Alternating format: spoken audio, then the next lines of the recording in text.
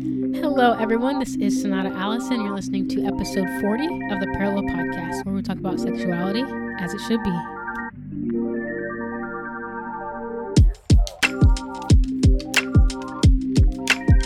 All right. Hello, everyone, and welcome back to the podcast.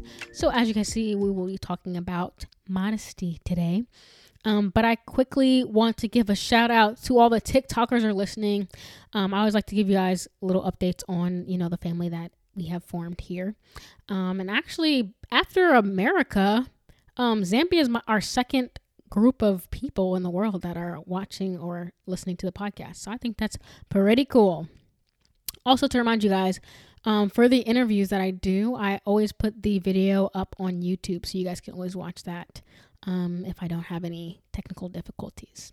So, as you guys know, we'll be talking about modesty today, and I think this is a topic that the church has really taken something beautiful that can provide protection and just like basic logic to guard your temple, and turn it into like 2-finger spaghetti straps and arm-length shorts and skirts. So, I definitely want to talk about modesty today. And everything like that. So let's get into it. Alrighty. So this is not going to be an episode where we're bashing men or bashing women. Y'all know we don't do that over here at the Parallel, but I do want to talk about the way that this phrase, modest is the hottest, has been used against women and girls in the church, but also how women and girls can kind of use this negative view of it to make decisions about modesty that actually aren't healthy. And when I say healthy in this conversation, I'm speaking about emotional and spiritual health. And, at the end of the day, as Christians, our ultimate goal is what? To honor the Lord with our lives. And I want us to pause there for a second and take inventory. Now, not just sexually, but every avenue, every nook and cranny of your life, ask yourself, is there any area of my life where I have made excuses to leave Christ out of? Is there an area where I've placed myself and my desires on the throne of my heart? And I want you to make a decision to submit that to Christ. For some of us today, it'll kind of mark the day of a complete 180 for you. For others, it'll be a constant bringing focus back to Christ in that area, which is neither is better than the other. And I know this may feel besides the point, but I think when it comes to dating and sexuality, if your life is not devoted to Christ, then your dating and sexuality will reflect that. So I want to talk about how the Bible views modesty and give you a better understanding so later we can do the same thing when it comes to modesty. So growing up, like I've said in previous episodes, I believe that, I think it was the first episode about opposite sex friendships. I spoke about how my mother imparted modesty to me and how it basically sticks with me today. So even to this day, my mom doesn't like me wearing 2-piece bathing suits, and I'm grown. Like only recently, I'm talking like last year, was she able to compliment me on these leggings I had that minorly showed the sides of my legs through a mesh outlining. So she said to me, if it's not for sale, don't advertise. And if she knew the one about the cow and the milk, she would have recited that one too. Now, do I think this stunted my sexual maturity? No, but I definitely feel like it played a part. So as we've talked about in episode 7 and in episode 30, the church does a great job of fear mongering when it comes to our bodies. Girls have been taught to cover up so their brothers in Christ don't lust after them. And I just want to say this. I'm 27. So if you are from my generation, we were looking frumpy in them early middle school days. And, boys still want to touch my butt. You know what I'm saying? But also, I genuinely don't think that men spend as much time sexualizing us to the extent that the church has made us think they do. Like, you're really telling me if my shoulders are exposed, and when I went to a private school, if my shorts didn't come to my fingertips, like my male classmates really couldn't focus. That's what you're telling me. And I'm gonna just get on my soapbox real quick. I have long arms. So, while the shorter arm girls got to wear decent sized shorts, I'm basically wearing shorts to my knees. That's not fair. You know what I'm saying? That whole scenario, I don't know who thought that was a good idea, but it's not fair. But anyways, I think this whole modesty thing allowed Christian men to actually stay complacent in this area, because I feel like there's less accountability for their sexual maturity. Everything is kind of focused on girls saving ourselves and all that stuff. But I think, it definitely set men back, which breeds, porn and other sexual addictions with no understanding of its consequences. Because remember, the Bible outlines sexual sin is a sin against yourself. Then it affects your relationships outside of yourself, and your relationship with Christ. So on that same note, this may be controversial, but I do think we play a part in looking out for our brothers. I'm not going to go as far to say that we need to keep them in mind every time we put together an outfit, but I do think that we can be mindful. I think, from this point of view, like, there are men, even male friends that you may have, that are actively trying to honor the Lord with their sexuality after completely disregarding him with their sexuality. And, for girls that have struggled with pornography and different sexual addictions, you as well. So, the Bible talks about not causing your brother to stumble.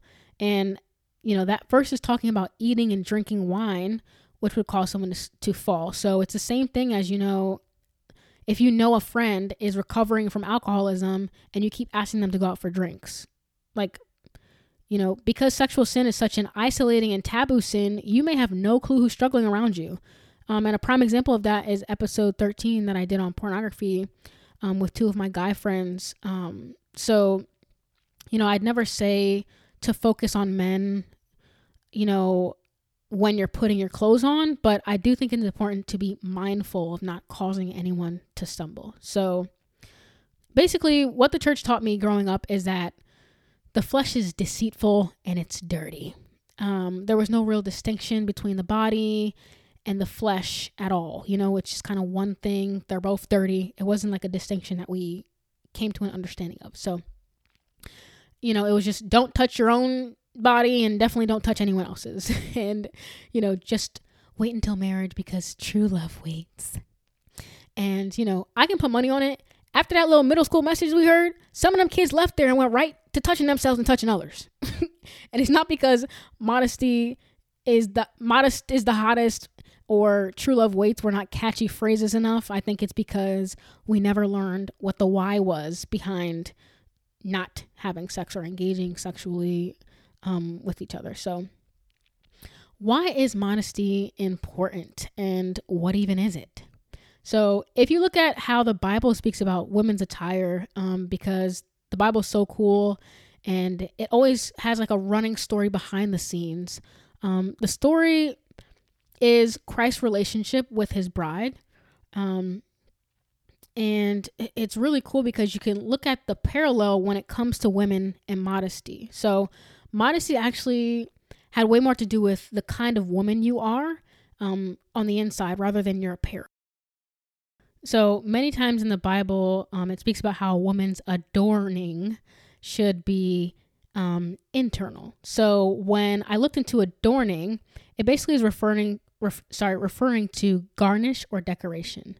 And that's a direct reflection to the importance of us not just looking like Christ by our deeds or our church attendance, but by a true inward reflection of a life laid down for Christ. So when it comes to the literal sense, the Bible is addressing your heart. Modesty is described as being orderly and well arranged. And the Israelites' issue a lot of the time was with idolatry and forgetfulness. So remember, Christ's bride is Israel a lot throughout the Bible. We're also Christ's bride. So the Israelites' issue was idolatry and kind of looking, as the Pharisees kind of look like they're living for Christ, when in reality they're living for themselves. So their issue was idolatry and forgetfulness. So when you are choosing the way that you desire to dress, you have to have Christ in mind. Do you have Christ in mind? Do you remember who you're representing and ultimately presenting yourself to? Or have you idolized how the world approaches it?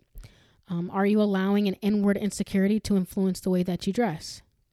So through working with people who, in therapy who have these insecurities, I've met girls and women who struggle to see their worth as a person. And instead of searching themselves or seeking their worth in Christ, they present themselves to the world as a sexual being for attention.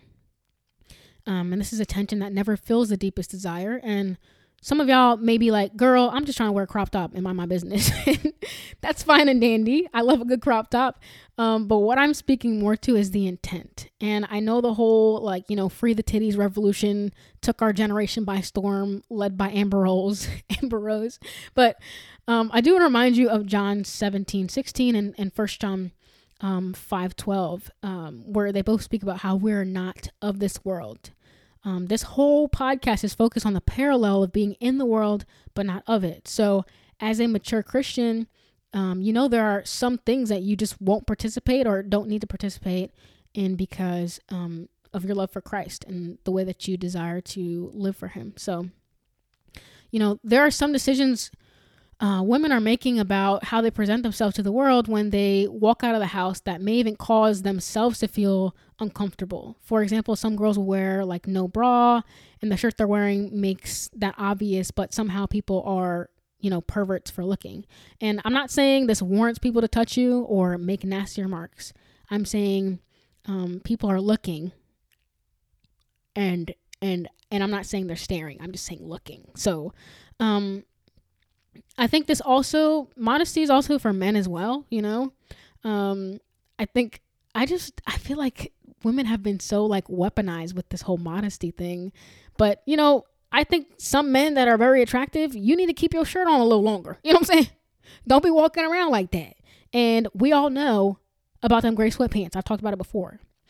And some of y'all are real strategic with that. So watch yourselves. There are a lot of things that men can be thinking about as they listen to this episode as well. Like modesty, at the end of the day, comes down to inwardly what kind of person you are, if you are able to control yourself and just represent Christ well. So I don't want to only focus on women because men also play a part in this as well.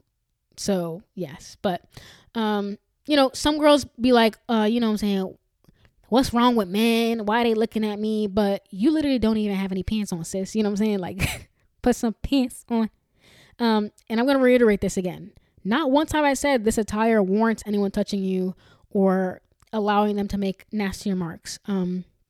But I also think the same goes for the other way about it too. So we can't make decisions about men based on what we're wearing, just like men can't make decisions about us based on what we're wearing. I'm going to say that again. We cannot make decisions about men based on what we're wearing, just like men can't make decisions about us based on what we're wearing. Because, I completely understand that you can be sexually harassed when you're dressed modestly. It's literally happened to me. But I still think it's important to be mindful of how you are presenting yourself, and that's for women and men. So when the Bible speaks about modesty, it's highlighting it along self-control, and that reminds me of a teaching I've heard a few times when people are speaking to men about strength. And, I'm doing my best to kind of paraphrase this, but basically he said, people have said, sometimes restraint is more impressive than your strength. A guy I follow whose name is Prince Donnell on Instagram spoke about how you may be physically strong, but there are going to be situations where your mind has to be strong, your strongest asset. And even in the video that I told you guys about with Vodi Bakum, that he did about what a man must be to date my daughter, he spoke about mental toughness because it's more important than physical toughness. I think the same thing applies when it comes to modesty.